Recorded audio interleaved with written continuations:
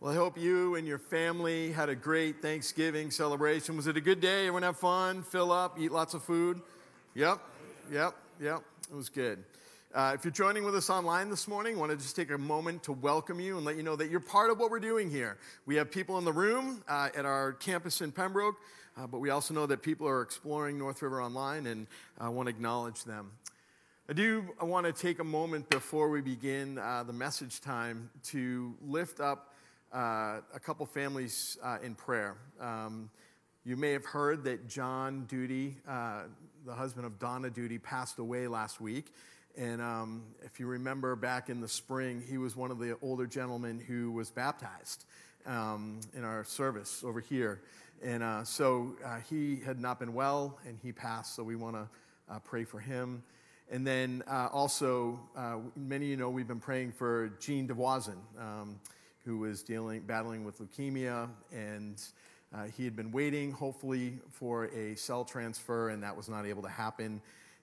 They got to a point where he said he didn't want to fight anymore, and he passed away earlier this week. So for Anne, who had been a longtime staff person here, and the rest of her family, for John and for Catherine and Caleb, we want to just pause and pray for them as they mourn the loss of their loved ones. So would you pray with me? Gracious God, we pause for a moment to reflect first on your goodness and thank you for life. And we know that you are the God of all creation. You are the giver of life for each and every one of us. And we know that our lives are created for you, for your purpose and for your plan. And God, we know that our time here on earth is short, and we want to give that time to you as an offering and worship. And we know that as we've established relationships with people and we've walked alongside them and as we've loved them, that when we lose them, it's a time of mourning and a time of grief and a time of sadness, specifically for the ones who love those people the most. So God, we lift up this morning the families of John Duty and Jean DeVoisin. We first thank you for their life and for their testimony and their story. And we ask in the days and the weeks to come that you would be the God of all comfort, the God of all peace, the one who will walk alongside Donna and Anne and Catherine and John and Caleb. Be with them in the days to come as they celebrate the lives of the ones they've lost, but trusting in the hope that you bring, that this is not the end of their life, but it's the transition and the beginning of eternal life with you. So with that, we can celebrate, and with that, we can hope, in knowing that you are the God who saves, you are the God who loves, and that you are the God who provides. God, as we enter into the Advent season over this next month, and as we prepare to celebrate Christmas, God, help us to be more thoughtful this season of the work that you're doing around us and in our lives, and help us to engage in the work that you're doing. Thank you that you have sent a Savior into the world. Help us to explore that and to reflect on that, to celebrate that, and to share that.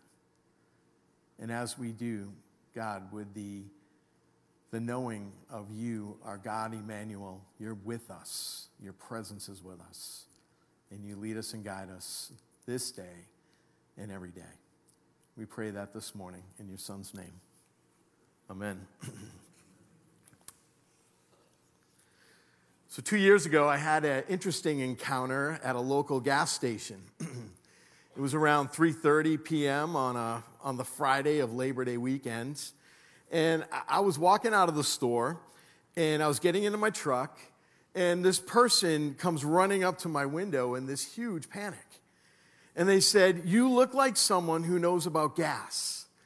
Now, thank you, because I felt the same way. I'm like, is that a backhanded comment? What does that even mean? But they said, "I think I just filled my car with the wrong gas." So happy to help out. I got out of my truck and walked over to their car. And I mean, this was a beautiful luxury SUV. It was probably about an $80,000 car. And the person begins to explain that they were having a bad day. They were on this call with their cell phone fighting with somebody. And they were late for a family gathering down on the Cape. And they were in this huge rush. And sure enough, in the midst of the chaos, they had grabbed the green nozzle and they proceeded to pump 30 gallons of diesel into their car. And their question to me was, will I be okay if I drive the diesel out of the car? So using my apparent esteemed knowledge of gas, I explained that they shouldn't even turn on the car, that the car would need to be towed to a mechanic and they would need to drain the gas out of the tank.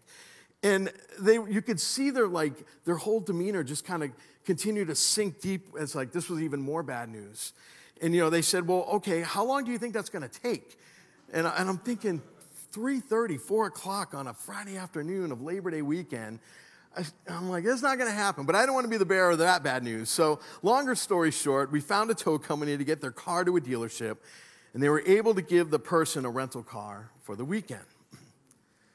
Now, that story is a perfect illustration for how we engage in worship. See, just like the right fuel makes our car run, the right worship fuels our life, and it fuels the church. See, worship is how we express our love and our devotion to God. But if we misunderstand God's view of worship, or if we alter the concept of worship to what we think worship should be, or we think that we lower it to just an idea of worship is just attending a church service, it's the equivalent of trying to run our cars on diesel. It just doesn't work. Or maybe we have chosen to worship something other than God in our life. The truth is that everybody worships something. We might worship other people. We might worship things. We might worship fame or success or power or money. We can even worship our kids or even worship ourselves. And the result of that becomes problematic because in those situations, our life is no longer guided by God. So how does worship fuel us? Do we worship God the way He has intended? This morning, we're wrapping up our series called Church on the Move. And over the last few weeks, we have looked at the purposes of the church. We have talked about evangelism, and we have talked about discipleship. We've talked about fellowship, and we've talked about ministry. Today, we're going to look at worship, and specifically, we're going to look at how the church is fueled by worship and how we can align ourselves to God's plan for worship. The first place to start, most obviously, is having a clear definition of what is worship. So what thoughts or images come to mind when you hear the word worship? Is it sitting in a long pew inside an old church with an altar, singing from a hymnal? Perhaps it's someone kneeling with eyes closed, palms together, reciting prayers. Or maybe the image that comes to mind is someone standing with arms lifted up, singing and moving to songs of worship. The answer could be yes, of course, to any of those forms of worship. But worship is also so much more than that. Look at what it says in Psalm 147, verses 11. It says, "The Lord is pleased with only those who worship Him and trust His love." Worship is all about pleasing God.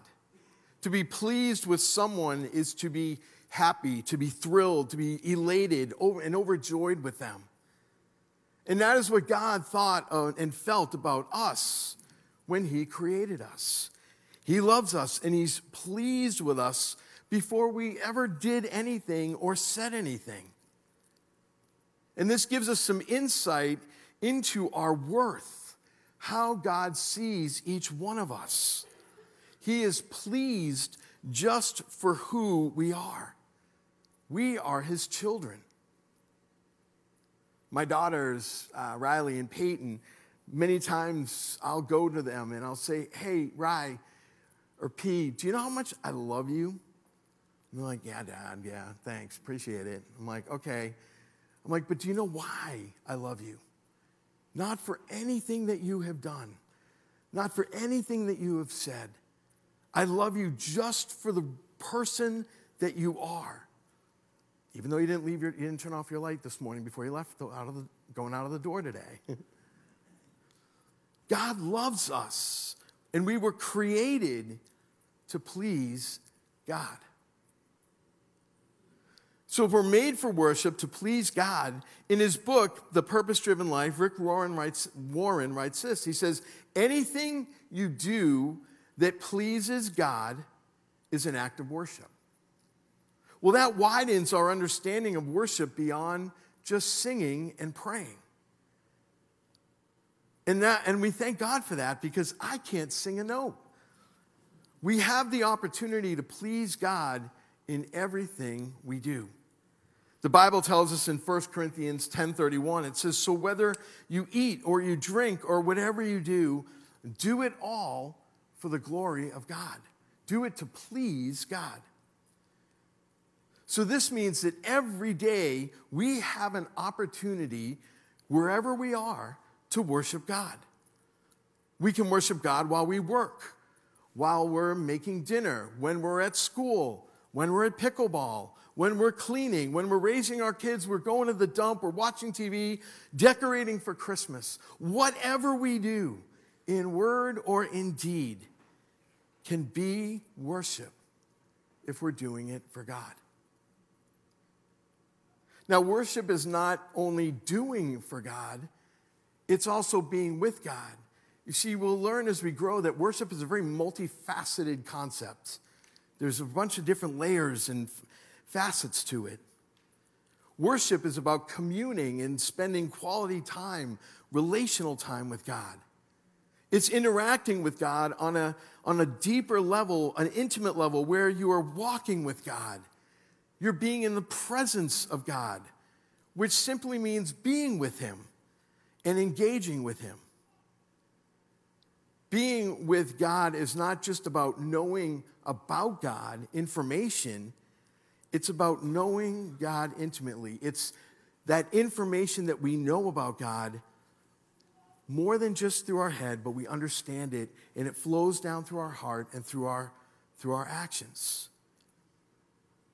Worship is God letting you know that he is pleased with you and loves you, and at the same time, you letting God know that you love and trust him. St. Augustine once said, he said, God loves each of us as if there was only one of us. What if we were to flip that for a minute? Do we love God as if there were only one of him? Or do we have a divided heart? Do we love others or things more than we love God? Do we give God our best time and our best effort during the days and our weeks? Or do we give him our leftovers? That we just go to him or connect with him from time to time just to do a quick check-in, which is often a prayer when we have an emergency. We don't just spend time with God at certain times of the day or when we come to church on a Sunday. We are learning to be in his presence all of time. So a good working definition of worship for us this morning is worship is putting God, the things of God, and our relationship with God at the highest priority in our life for his purpose. See that? Does that make sense? We are fueled by God's love, and we fuel that love with our worship to him by seeking to please him. Well, how do we do that? That sounds great. That sounds good. But what does that look like? How do we love God? Well, God provides us instruction and guidance for the kind of worship that he seeks and that he loves. And I'd like to look at three different concepts this morning. First, we worship wholeheartedly. Here's what it says in Matthew 22, verses 36 and 38. It says, "Teacher, which is the greatest commandment in the law?" And Jesus replied, "Love the Lord your God with all your heart and with all your soul and with all your mind. This is the first and greatest commandment." See, God wants our full devotion. He doesn't just want us to simply think about him from time to time. He wants us to think about him often, engage with him in everything that we do. Loving God with our mind is spending time regularly in the Bible, learning his word, learning and growing in grace and truth. To love God with all of our heart is to surrender our desire, our will, our control, and allow God to transform us. Meaning we learn to embrace the ways of God. No longer living in our false self, but we're living in our true self as God intended for us to live. What keeps us from living as God intended? Well, perhaps that we've not loved or trusted God wholeheartedly. We have lived a way of life for ourselves rather than a God-guided life. We have chosen to literally walk in the other direction, away from God, where God is there and we're going that way. Other things and people have our attention and our devotion. And the Bible calls that sin. Now, sin is not a word that we like to hear, but it's a word that's important because it opens our eyes that it's a life without God. Now, God still loves us, but he's not pleased in the direction that we're going. So when someone asks Jesus, which is the greatest commandment in the law, like we just read, Jesus goes right for the heart of the issue. God first. Love him. Worship him with everything you have. In other words, put God and the things of God and our relationship with God at the highest priority in our life for his pleasure. We worship God when we turn our life around. How does that happen? We acknowledge that Jesus freely died and took our payment for our sin. He took our place. He rescued us from death. If we understand that fully, if we understand that concept, it should ignite new life inside of us. A sense of gratitude, a sense of desire, of thanking the one, of pleasing the one who set us free from that sin and death and separation from him. We begin to desire God and his ways.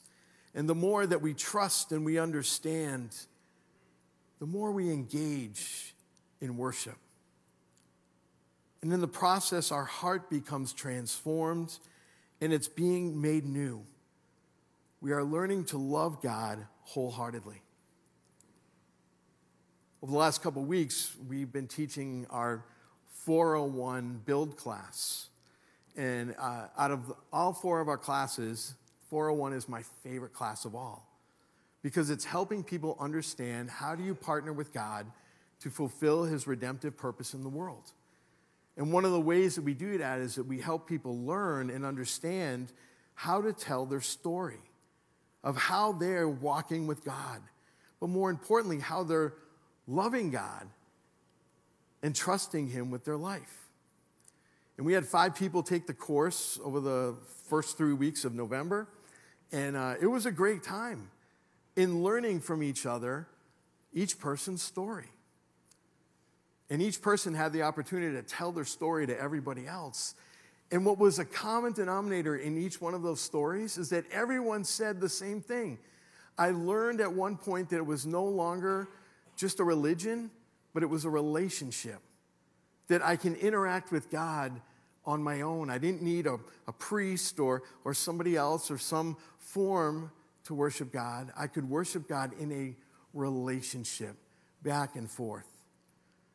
And some shared how they had to turn some doubts and some fears and struggles in their life over to God, and how God replaced those things in their life with his love and his grace and his mercy.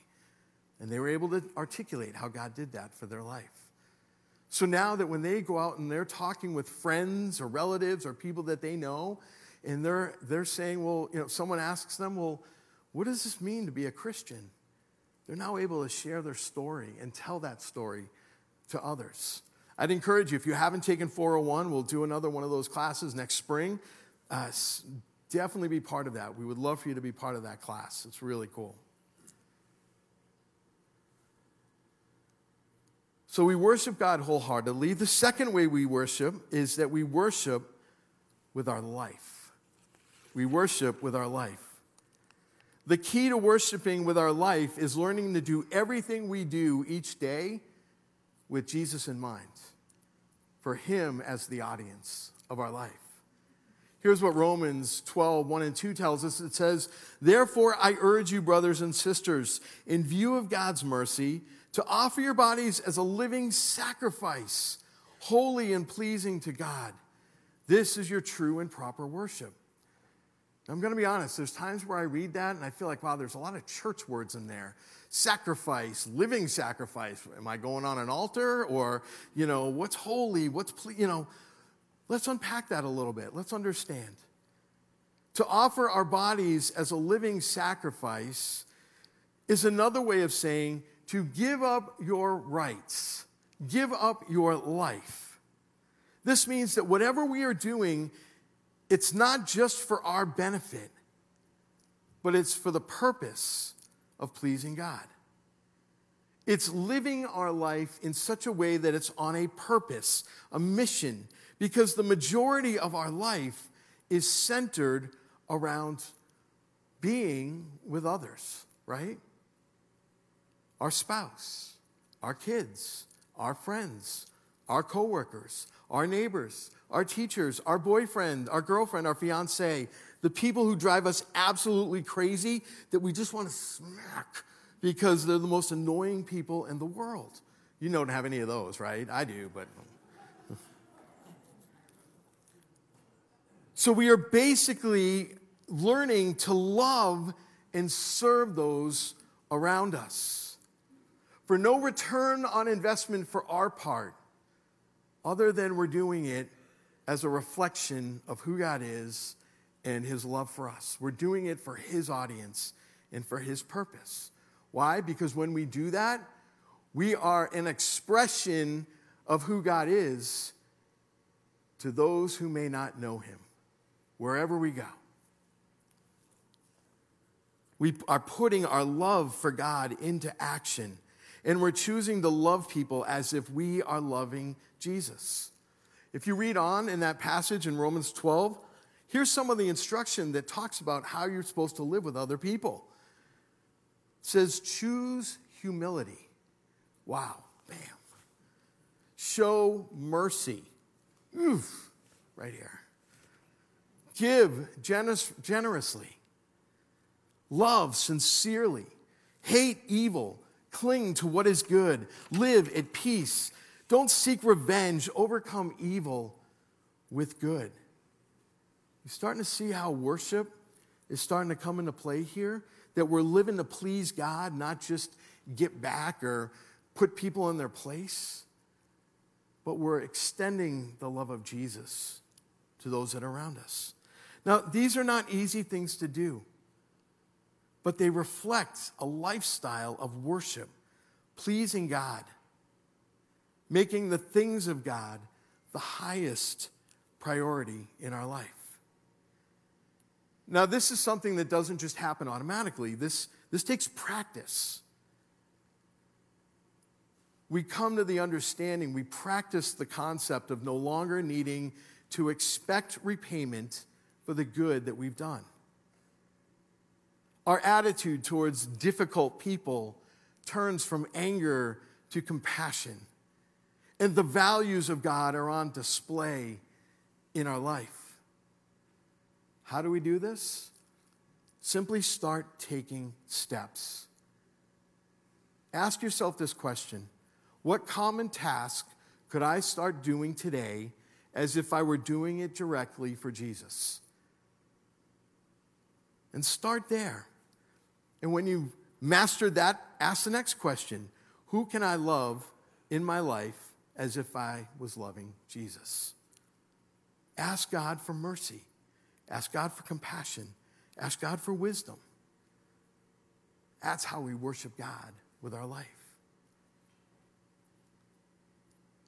So we worship God wholeheartedly. We worship God with our life. Finally, we worship in spirit and truth.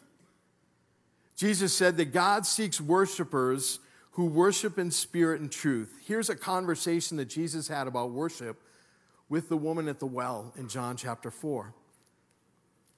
"Sir," the woman said, "I can see you are a prophet.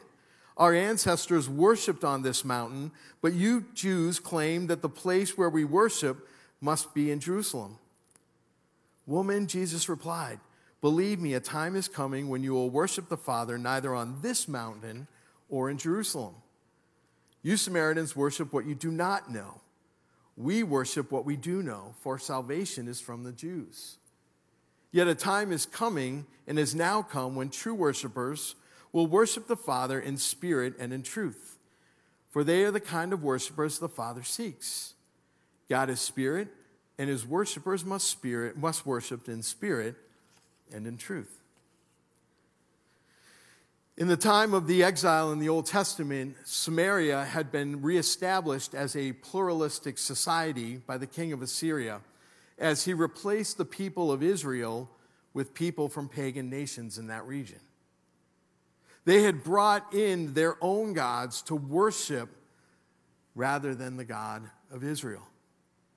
So by the time Jesus had met the woman, many, many centuries later, Samaria had a long history of false worship in its culture.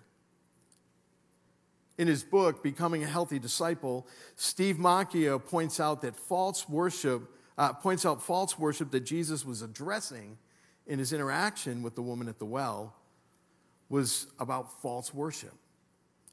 Steve described that false worship of the Samaritans was essentially selective worship. The Samaritans had taken selective truths about God that they liked, and then they dismissed the rest of the scriptures and the truths about God.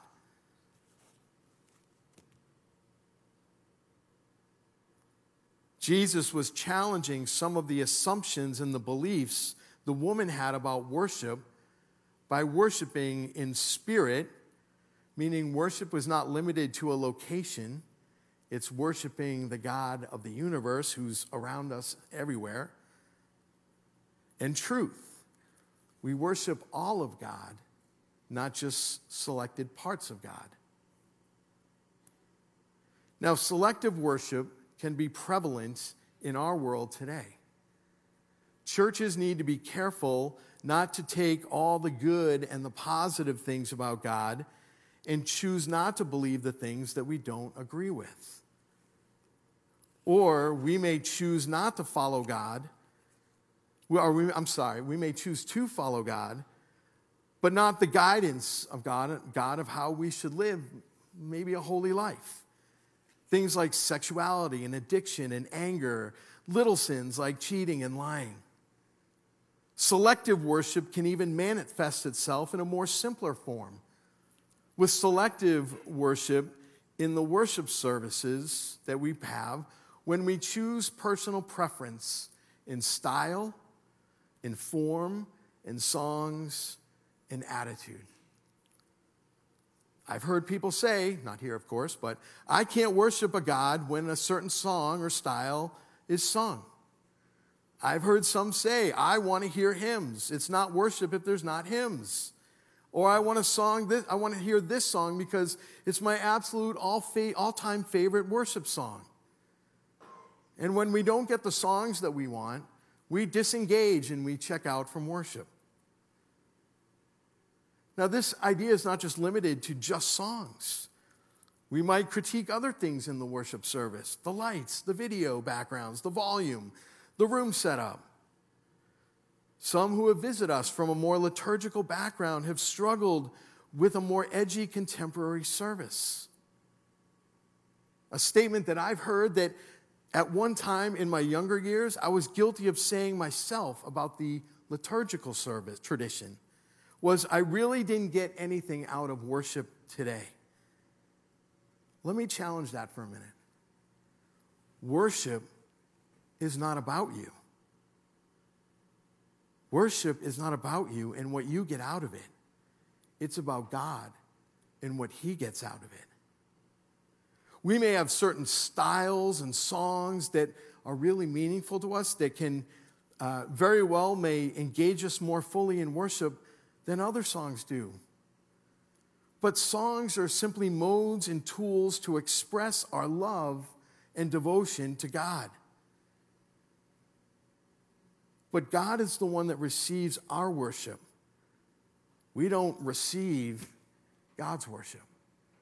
We're giving to God by singing to Him and learning and giving our lives to Him and trusting Him with our life. We're not expecting God to worship us. Now, there are many songs, I'm going to be honest, there are many songs that I like. And there are many songs I don't like at all. But it comes down to heart and attitude. Personally, I like songs that are more theocentric, meaning the subject of God, the subject of the song is about God. You alone are worthy of my praise. It means it's going out to God. I struggle with the egocentric songs when the subject is about us, what I do, what I want, what I need, I am. There are some songs out there that seem more about wanting to date Jesus than to worship Him. I'm just going to say it. You're all I need. I mean, I'm a dude. I have to make sure that I'm singing to God in a way that doesn't feel like I'm trying to date Him and go on a date with Him.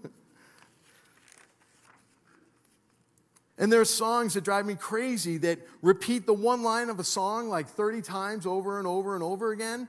And I'm like, did someone skip the record? Like, it's over. He is for you. He is for you. He's for you. He's for you. I'm like, okay, we get it. Someone kick the record player. Now, I'm not saying we can't have songs that we like. And I'm not saying that we can't have songs that we don't like. But if we disengage in worship because of it, that's a heart attitude. That's an attitude. That's a personal preference. That's consumerism at its finest. We can't go that way. One example of selective worship here at North River is that we need to be careful of the feedback I hear of some of the content about our worship services. I recently heard feedback about our announcements. Some seem to see that the announcements are like commercials, feeling like the announcements take away from the singing part of worship, and it's a distraction by these infomercials. Okay, let's unpack that a little bit. Worship, based on everything we talked about this morning so far, worship is not limited to songs and singing. Song and singing is a form of expression to God. But so is learning. So is growing. So is sharing and serving and giving and testimony. You see, being in community with God's people is an act of worship. So when we gather for corporate worship, these gatherings, all of you here this morning,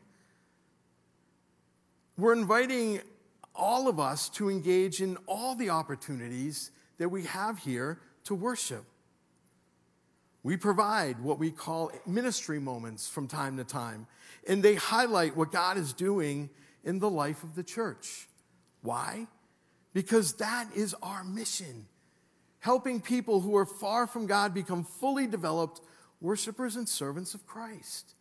It's an opportunity in our corporate worship to highlight all the opportunities that people can and are engaging every week. If this is something that's bothered you, let me offer 2 things for you to consider. First, we have a team that meets every week to debrief and evaluate and to intentionally plan our services each week. Every aspect of the service is evaluated with this question: how will this bring us deeper in worship corporately? What will be pleasing to God? At the same time, we are thinking of every person in the audience, young and old and first-time visitor, long-time believer, different learning styles, different worship styles. But in all of that, the primary audience is who? God. The primary audience in God. So we're asking, what's going to bring pleasure to God? Is all of us taking deeper steps in worship and obedience to God. So everything, the things that we announce and we're engaging people to take next steps in, that is worship. So it's an opportunity to expose and to reveal and to let people know. Second, rather than just seeing the announcements as merely an infomercial or a distraction, here's what you might want to consider.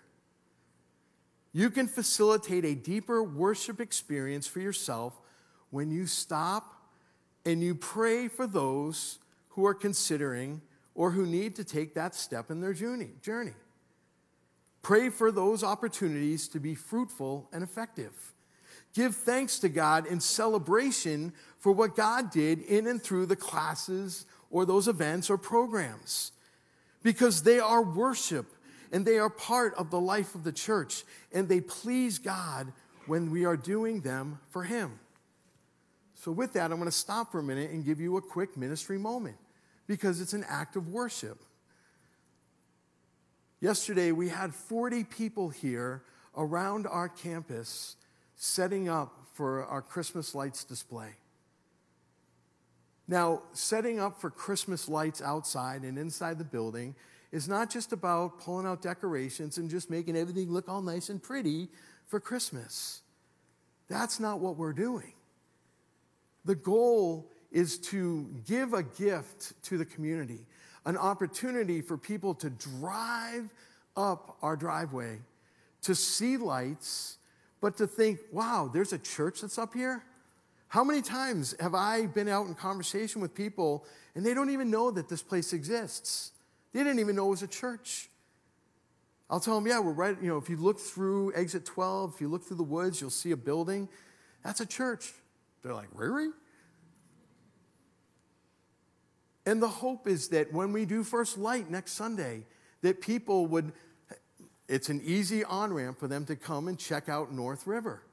And it's an opportunity for them to come and not feel like they're uncomfortable. It's just an easy way for them to take next steps in knowing about North River.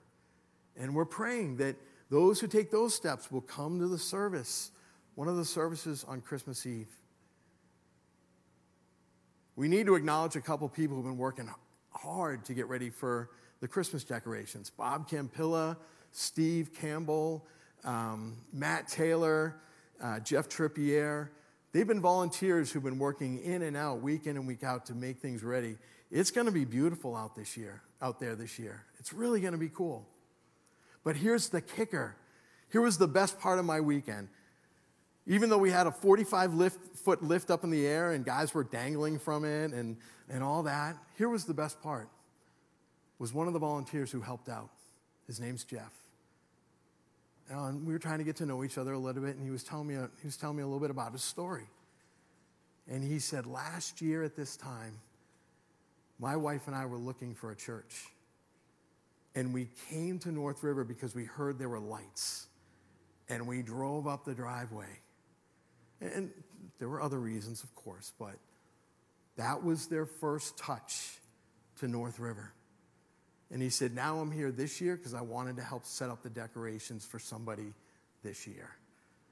Is that not worship? Is that not worship? That's what this is all about. And that's what we're trying to do here at the church. To be a light, to extend the love of Christ on the South Shore and beyond for Jesus. Think about it this week. Spend some time on your own and ask the question, is there some way that we're caught up in some form of selective worship? And if it is, turn that over to God. And worship the way God has intended for us to worship, in spirit and in truth. Finally, let me wrap up here. How is the church fueled by worship? The primary scripture for this series over the last several weeks has been from Acts 2, verses 42 through 47. And each week we read this passage and we pointed to a specific purpose. I want to look at it one more time through the lens of worship. In fact, I'm going to ask you to read it with me. I'm going to put it up on the screen. And here's what it says. Let's read this together. They devoted themselves to the apostles' teaching and to fellowship, to the breaking of bread and to prayer. Everyone was filled with the awe and many wonders and signs performed by the apostles. All the believers were together and had everything in common. They sold property and possessions to give to anyone who had need. Every day they continued to meet together in the temple courts. They broke bread in their homes and ate together with glad and sincere hearts, praising God and enjoying the favor of all the people. And the Lord added to their number daily those who were being saved. Do you see it? Do you see how the church is fueled by worship?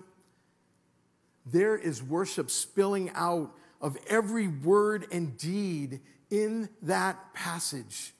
Look at it again. They were devoted to the teaching, to the fellowship, and the breaking of bread. That's discipleship. That's learning. That's growing. That's pleasing God with learning how to grow and walk as a disciple. They were filled with awe at the signs and the wonders of what the apostles were doing. That's worship.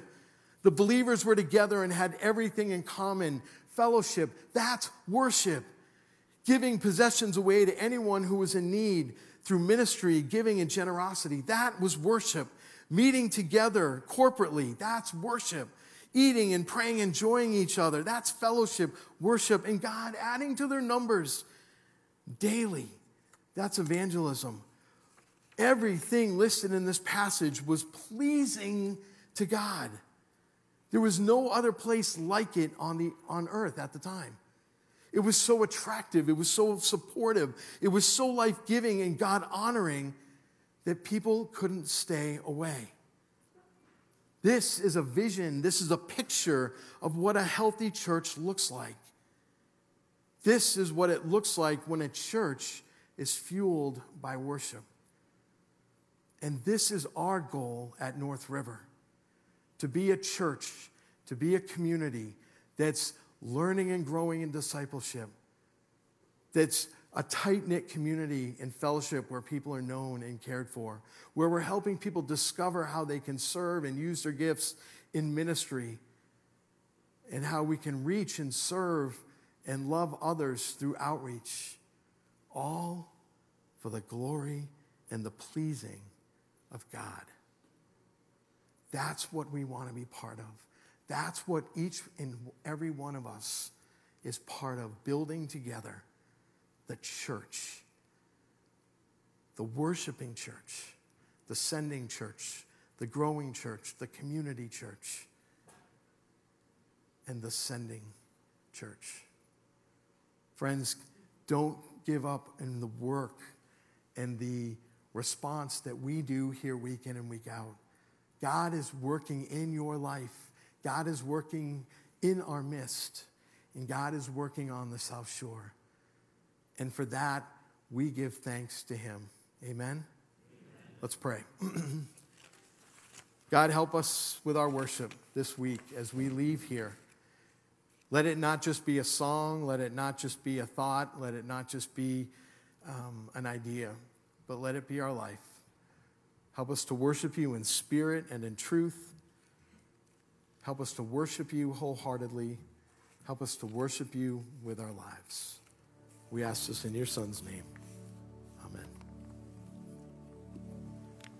Our final song is Behold Him. And as I was preparing for the service, I was mindful of three men that have helped shape this church that we've lost this year. And Jerry Kamen, Tom Harrison, and Gene DeVoisin. And we mourn them deeply, but the good, very good news is that they now behold their Lord and Savior. And our job now is to continue that mission, to spread the word that there is a Savior available to a world that is in desperate need of one. So please help us praise our Lord and Jesus our Savior.